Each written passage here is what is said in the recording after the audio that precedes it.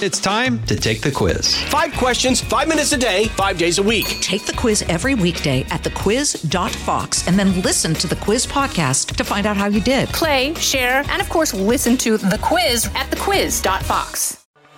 It's the Media Buzz Meter with Howard Kurtz. Well, I thought I was done ranting about this do not disturb crisis. For those of you who missed it the other day, I'm not going to do another 10 minutes on it, but because I upgraded the operating system, my iPhone, the thing that had been very simple, which is you put on Do Not Disturb on or off, became this complicated thing with menus and submenus. And I thought I finally figured it out. It's important because that's where I do the podcast, not today. Today I'm in the office and hooked up to the New York studio. Probably the sound is a little better. But if I get an email or a phone call, it can knock the recording out. And believe me, I've had some bad episodes. So I finally figured out, okay, I'm going to stop fetching about it. That's the technical term, folks. And then it turns out, even when it says do not disturb on, I'm still seeing all these notifications for emails, phone calls. It's not blowing up my phone, but it's distracting. So, what part of do not disturb do the iPhone makers not understand? All right, I said I wasn't going to go on about this. It is Friday, so happy Friday. Hope you have a great weekend coming up. We are once again literally making lots of changes to Media Buzz. I figure out the program for this Sunday morning, 11 Eastern on Fox. Looks like the Daily Beast might be sold, one of the places that I've worked on my tour of the MSM. It's owned by Barry Diller through his company IAC, which also owns things like, owns a lot of things, including matchmaking service, but also People, Better Homes and Gardens, Southern Living. And, it's one of these, it's hired an investment bank to explore a possible sale. And, it's not a great time for digital properties. It's not clear how much, if there is a sale, how much, what the price might be. But I just try to keep you up to speed on all this stuff that's going on, whether it's, CNN trying to have a new look for its daytime anchors and maybe throw out some of the anchor desks, and on and on and on. In case you were kind of feeling nostalgic for the Trump presidency, I'll just throw this in. Michael Schmidt of the New York Times did an update, or maybe it's a paperback version of his book. It has an afterword or a foreword or whatever. Anyway.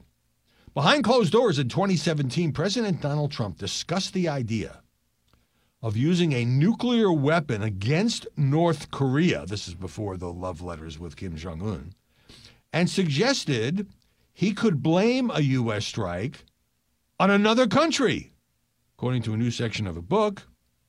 And so it goes on to say, according to the Schmidt book, clearly he had some access to retired General, former Trump Chief of Staff John Kelly. What scared Kelly even more than the tweets was the fact that behind closed doors in the Oval Office, Trump continued to talk as if he wanted to go to war. He cavalierly discussed the idea of using a nuclear weapon against North Korea, saying that if he took such an action, the administration could blame someone else for it to absolve itself of responsibility. Not quite clear how that would work. Kelly telling the president it'd be tough not to have the finger pointed at us since, it's not that hard to track where a nuclear bomb came from. Who are you going to blame it on? Iran? Anyway, Kelly brought in the top military leaders to brief Trump about all this, how there certainly was a danger of a nuclear war breaking out between the U.S. and North Korea, the consequences, how many people would be killed, but none of that had any impact on Trump, according to this book. But fortunately, the crisis was diffused. Trump ended up having several meetings with Kim, went to the DMZ, as everybody recalls. But, in other people's books, and this all comes out later, it's like, well, Trump wanted to do this crazy thing, and I stopped him. Okay, maybe, the devil's advocate side is Trump was exploring options, wasn't really serious about dropping a nuclear bomb on North Korea, or, wanted to see what his generals would say so he would know how far he could go. I mean, I'm sure there are contingency plans for this. Yeah, hell, there are contingency plans for us to go to war with Canada. Anyway, let me get down to business because I got to talk about the Corvette, and I got to talk about the media, and I got to talk about Joe Biden. And the Corvette, I now know, is not Springfield, the most famous car in the world. 1967 Corvette Stingray. I've seen pictures of this. It's kind of a blue hue that the President of the United States has parked in his Wilmington, Delaware garage. And you know why this is coming up. So, story number one. I got to say before I even get into this, and this is a continuation of what I was saying yesterday, but it is so much worse. The mishandling, I'm not talking about the mishandling of the classified documents. That's bad enough. But the mishandling of this entire episode by a team of pretty experienced government types led by, a guy who was a senator for 36 years, vice president for 8 years, a couple years as president. His top advisors, his lawyers, they have just totally screwed this up. And what's fascinating to me as a media watcher is the way the tone in the media shifted. The original tone was like, was kind of like, oh my God, what's the matter with these people? But of course, this is not anything like what Donald Trump did, because Donald Trump, he just sort of, he knew he was taking those documents, and he thought they belonged to him, and he didn't want to give them back, and he, held them up to his head like Kreskin, the amazing Kreskin, and said, you're declassified. And then he refused to give them back, and there was a big subpoena battle, and he still didn't give them all back. And there's a case of obstruction here. And then the FBI raids Mar-a-Lago and finds another 100 classified documents. Now, what did Joe Biden do? He forgot a few papers after he was vice president. I mean, come on, how are you going to compare the two? This was the tone of the media, even more aggressive than that. But then, as the stuff dribbled out, the worst thing you can do is have stuff dribble out. The media got pissed. There was a news conference yesterday with Karine Jean-Pierre in which she just got pummeled by the press. Just absolutely hammered. And look, it's an uncomfortable position for a press secretary because she's sent out with a certain set of talking points and basically told not to say much more. But she was there as the representative of the White House, and it just was amazing to watch because I think the press feels now that it got played.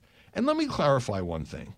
Yes, there's a criminal Justice Department investigation, and as you know, I guess I buried the lead, but everybody knows by now, that Merrick Garland walked down. He never takes questions in these situations, which I don't think is a good look, but he came out, made a statement. He has named a special counsel, Robert Hur, H-U-R. My only regret in this whole thing is that the guy's name is not Ben. But in any event, a Trump appointee, a former U.S. attorney in Maryland, to investigate Joe Biden's handling of classified information. So you got one special counsel, Jack Smith, for Trump, and another special counsel, Robert Hur, for Biden. And Garland didn't have any choice. I mean, what was he going to say? I work for this guy. He named me Attorney General, but I don't really think this is a big deal, so I'm not going to name a special counsel. He had to do it. But here's the thing I want to clarify.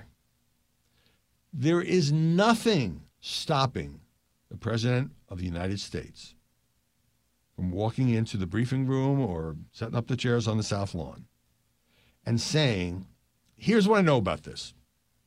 Now, what has he said so far in a couple of brief responses? He said he doesn't know how these documents got to these places, that he was surprised. Okay, maybe somebody else made the mistake. Maybe he made the mistake. Obviously, they had to be signed out. They don't belong to the former vice president at that point in time. They belong to the National Archives.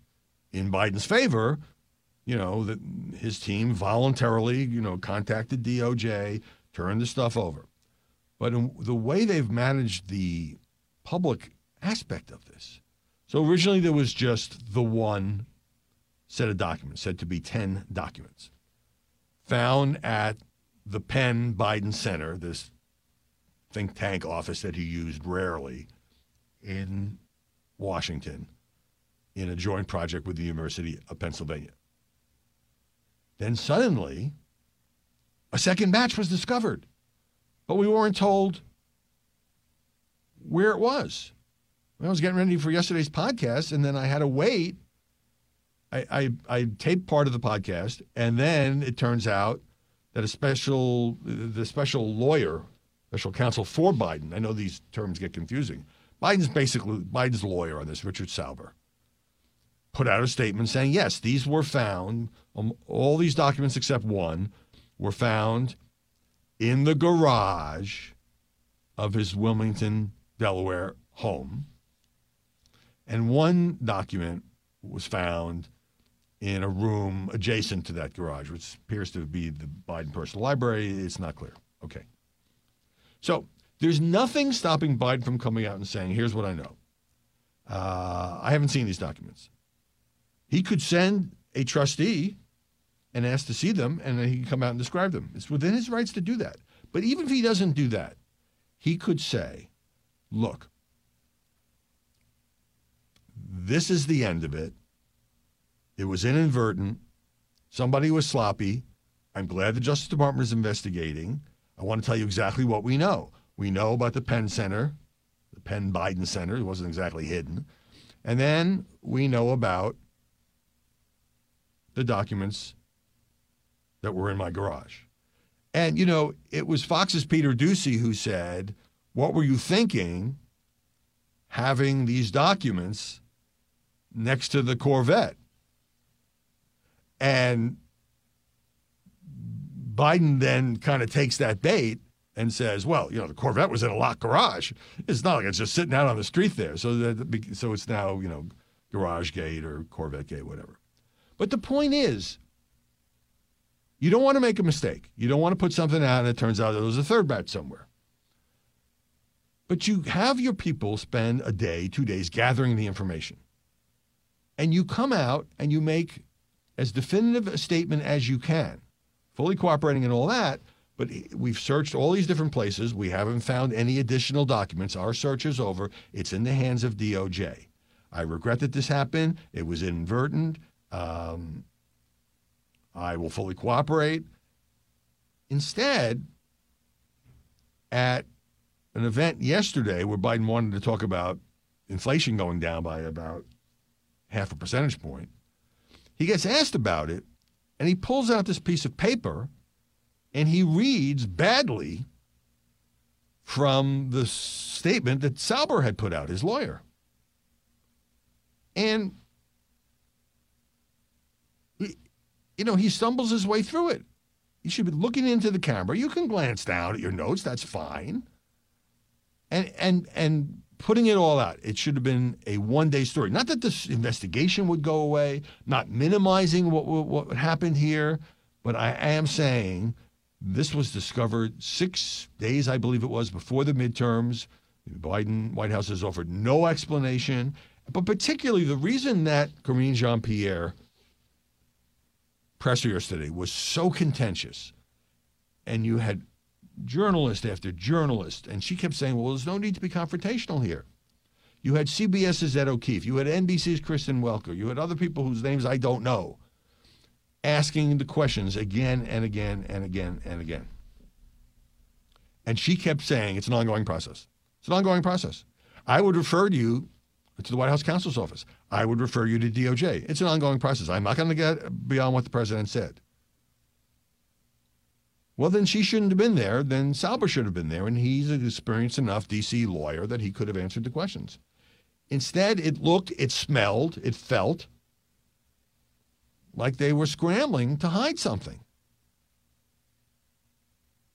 And, you know, the whole I would refer you to dodge is complete bull, because the White House counsel's office isn't commenting and the Justice Department isn't commenting. So she knows it. She explains it. Well, the president's already made a statement. You know, the president takes this really seriously. She must have said that 10, 12, 14 times.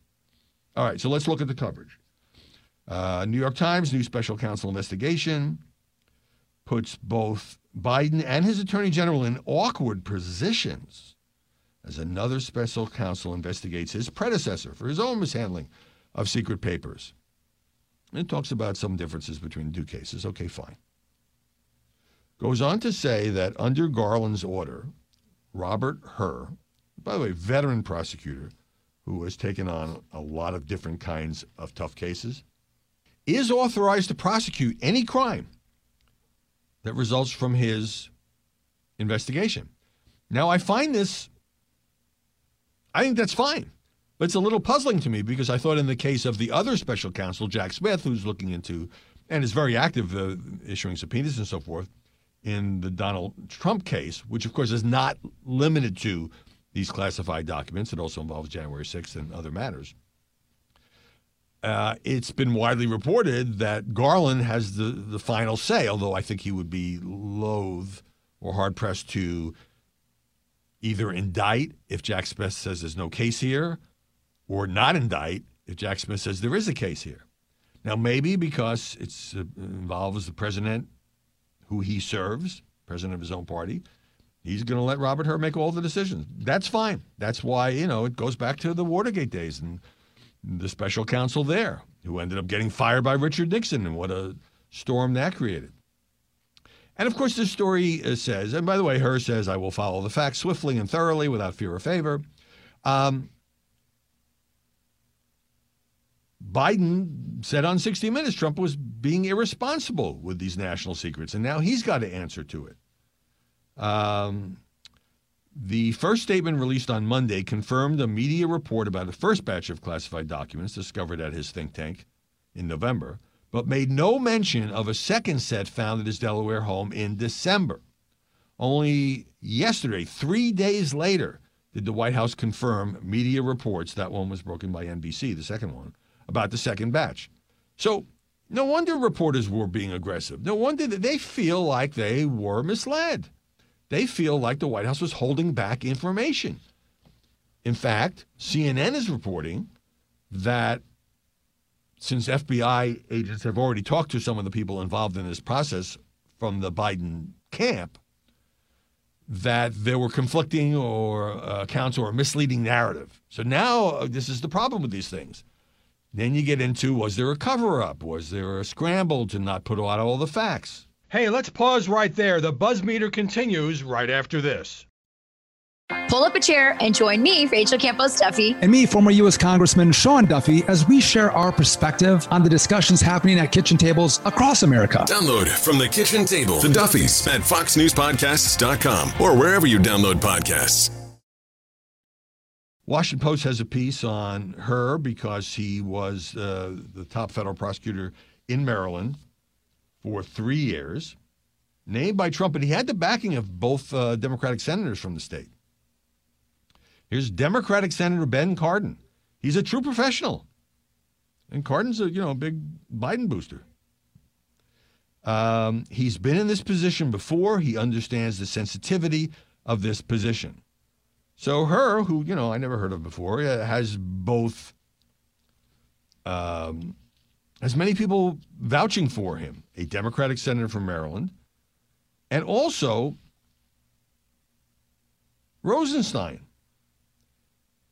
Hur worked with Rod Rosenstein when he was supervising the Mueller investigation. And Rosenstein says Rob understands what he's getting into. He saw that Bob Mueller's experience was. He saw what Bob Mueller's experience was. He was our point person in managing the special counsel investigation, so he worked very closely with the Mueller team and understands what they faced. Interesting. So he's certainly been around the block. Robert Hur played a key role in a scandal involving the mayor of Baltimore, Democratic mayor, former mayor Catherine Pugh. She wrote a children's book that there was a lot of questions about bulk buying of that book. She ended up going to prison or being sentenced to 3 years in prison. Story 2. Let's look at some of the media reaction. Mika Brzezinski on Morning Joe. Documents in private hands is something Republicans downplayed constantly until the shoe was placed on the other foot. And unfortunately for them, the Trump shoe that dropped was much bigger, entirely different. Many Republicans aren't smart enough to figure that out. They can't figure out that this week's developments actually make it more likely that the DOJ moves on Trump because of the political space that has been given by the Penn-Biden Center and the garage. It says, yes, it was sloppy. But I don't know that it makes it more likely that Trump is charged. I think it makes it less likely, but that's just speculation because this is taking place behind closed doors. Chris Wallace, my former colleague on CNN, says it's just so astonishing. A bunch of clips were played. You know, you have these Republicans making excuses for Trump and then piling on Biden. It reminds me of Casablanca. Shocked to find out that there's gambling here. Yes, they're going to be investigating just as Biden, just as they're investigating Trump. But given the fact that we just found out yesterday there was a third batch of documents, or at least one document coming from Biden, I think it's the one that's in the room next to the garage, but I could be wrong. You got to assume the new special prosecutor, special counsel, will be investigating that and whether we have found all of the Biden documents. And then Chris says, I remember when Biden went on 60 Minutes, says, how is this possible? It's just unimaginable. Well, turns out it's quite possible. Just a little note here. Adam Kinzinger, the guy who was on the January 6th committee, Republican, will no longer be a member of Congress, is no longer a member of Congress as of now, takes a shot at Kevin McCarthy, says he's a piece of S. Let's just be honest about it. I don't think that's classy. You know, he can criticize McCarthy all he wants, but that just seems low. All right, story number 3. Usually I would deal with this kind of thing at the end of the podcast, but I just think there's an enormous amount of interest in the sad and tragic death of Lisa Marie Presley, of course, Elvis's daughter. And it has a certain resonance for me, and this will totally date me, because when Elvis Presley died, this was back in 1977, and Lisa, unfortunately, was only 9 years old. And equally unfortunately, her death yesterday, which started with cardiac arrest, she was only 54. Which is not exactly ancient. There was an attempt to, she was taken to hospitals, attempt to get her heart going, and sadly, she died.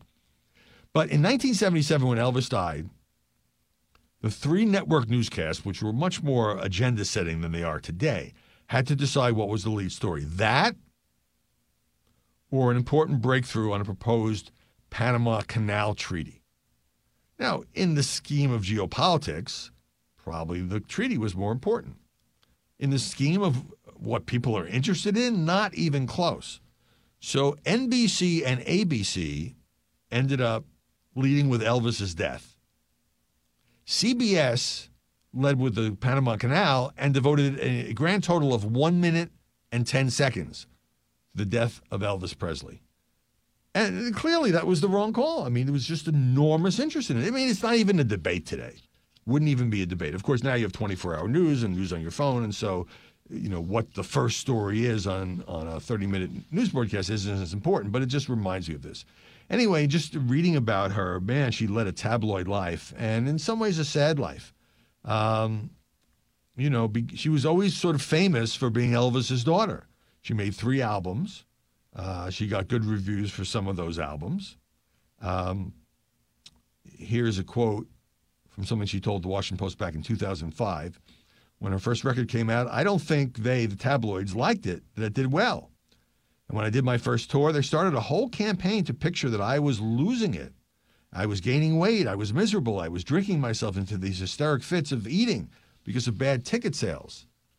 They tried to make it like I was losing when it was the opposite. But as she got older, she developed a certain sort of bluesy style that did very much echo that of her dad. She was married 4 times, once very famously, of course, to Michael Jackson. That lasted a couple of years. There ended up being an out-of-court settlement over claims of child abuse. Back in 93, Lisa Marie Presley inherited her dad's estate, valued at that time at $100 million. She also started a charitable foundation, the Elvis Presley Charitable Foundation, which helped lots of people, including raising money for people in New Orleans displaced by Katrina. As far as the 4 marriages, another one was to Nicolas Cage. Here's what she said. That's part of the problem with my love life. I think this is pretty self-aware. I'm looking for someone similar to my father, and nobody could ever compare. He was so extraordinary a presence, not even as an entertainer, just as a person.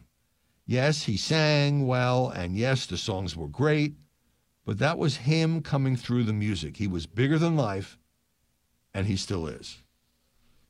As I said, Lisa Marie Presley, in some ways had a charmed life, in some ways had a very tabloid life, and now she's no longer with us. 54 years old, it's sad.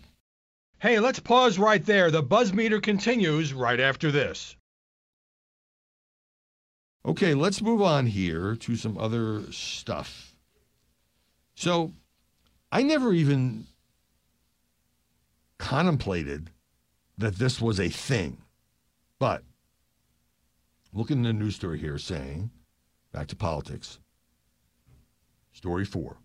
Kevin McCarthy actually said yesterday that he's willing to take a look at expunging the impeachment of Donald Trump.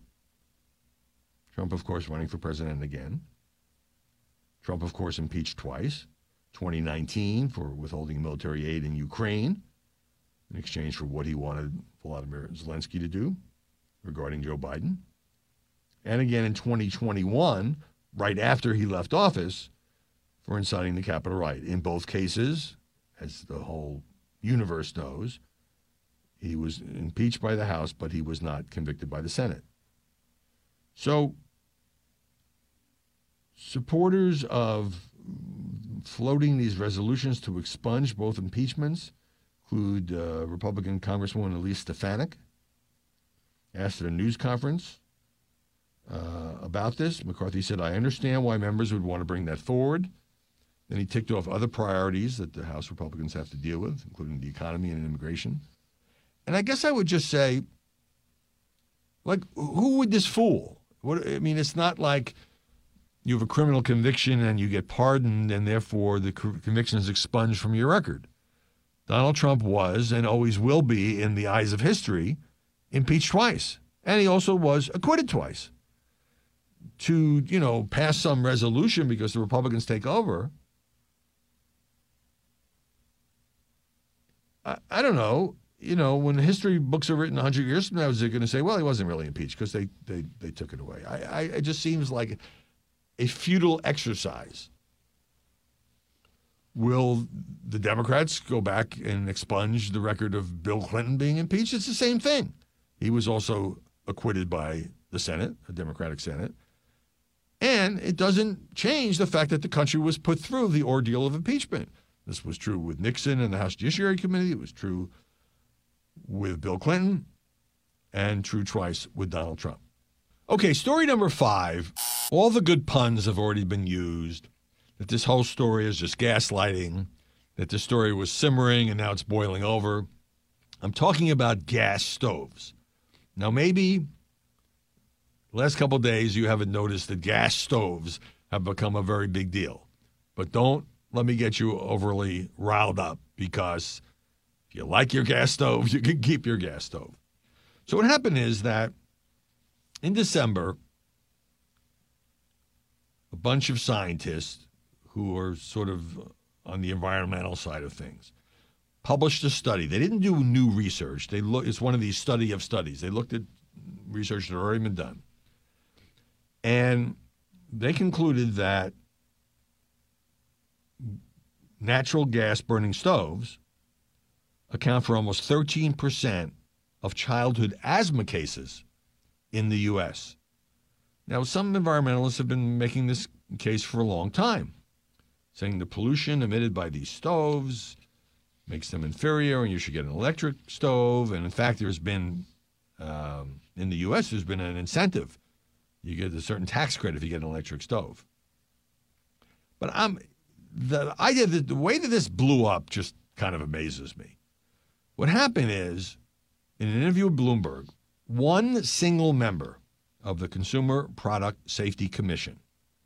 It's an independent federal agency that regulates some products, oversees recalls.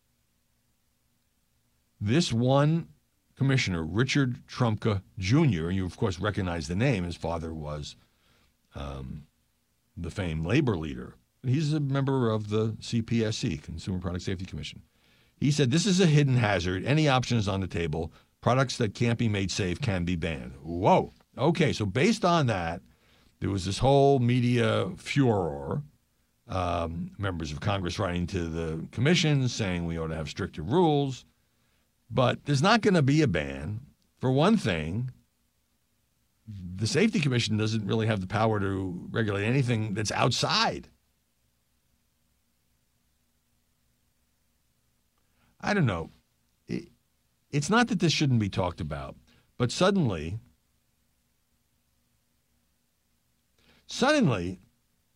you've got National Review saying Biden administration considers banning gas stoves over health concerns.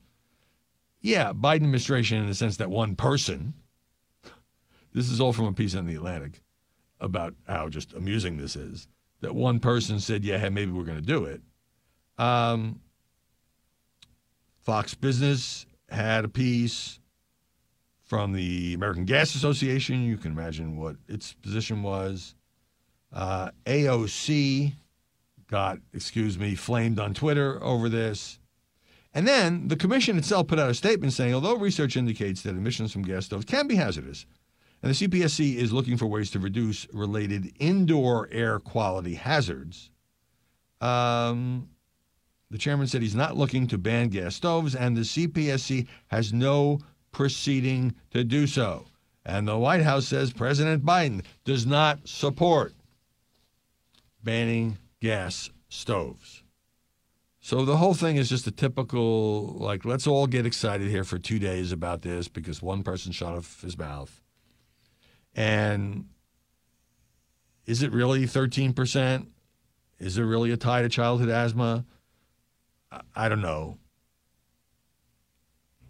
I once had an electric stove. They're okay, but it's harder to control the exact temperature. On the list of things that we need to worry about in the universe,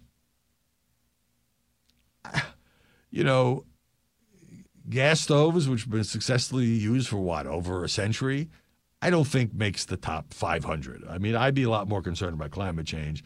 I'd be a lot more concerned about auto safety, and I'd be a lot more concerned about an FAA that has to shut down takeoffs and landings because of a computer system that didn't work.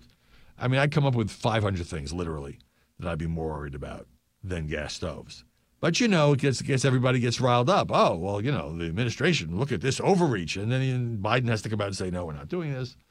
Anyway, I will say once again that I hope you have a great weekend coming up.